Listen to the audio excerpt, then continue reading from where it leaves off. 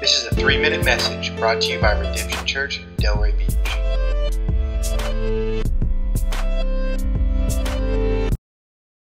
My name is Pastor Daniel Williams, and I'm excited to be studying the Gospel of Mark with you. The Gospel, it means good news. It's the good news of the person of Jesus Christ and the account of His life. And the Bible actually gives us 4 different accounts of Jesus' life and calls them the Gospels: Matthew, Mark, Luke, and John. But they all have a little different bent and a little different angle to His life. For example, Matthew gives more of a prophetic bent and a prophetic angle of Old Testament scripture and how Jesus fulfills that. Luke was actually more of giving an eyewitness account and gives a lot more detail as his critical eye of a doctor and giving attention to the small things. Whereas John, the Gospel of John, has more red letters in it than any other Gospels, more of Jesus' teachings, and really focuses on the deity of Christ. Well, Mark focuses on action. It's full of what Jesus does and talks really about the humanity of Jesus. Jesus calls Himself in the Gospel of Mark, Son of Man, more than any other gospel.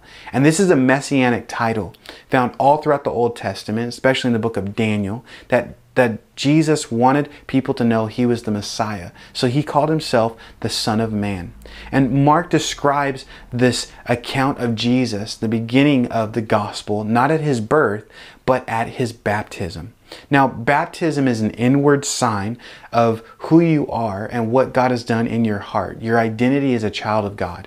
Ephesians 2:8-9 says, "We are saved by grace through faith in Jesus Christ." And when we turn to Jesus, He makes us spiritually alive by His grace.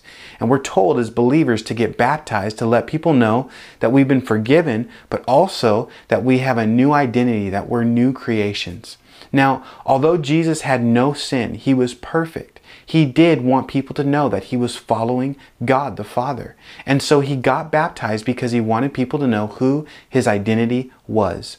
In another gospel, it tells us that John the Baptist, he was baptizing and waiting for the Messiah, for a sign that when he baptized someone, there would be this supernatural sign that God would reveal who the Messiah was. And we see this sign in verses 10 through 11. It says in verse 10 that the Spirit of God, the Spirit descended on Jesus like a dove. And then the Father cried out with His voice, "Beloved, you are my beloved Son, in whom I am well pleased." See, in the baptism of Jesus, we see who God is, who Jesus is, that He's God, the Father, Son, and the Holy Spirit, a picture of the Trinity. This is who Jesus is. He is God. And I love how Mark describes this as the very first thing of who Jesus is, because He wanted us to know who our identity is, that we can go to God for that. See, most people, they go to what they do for their identity. They go off of what they do and what people think about them and really prove themselves to get value.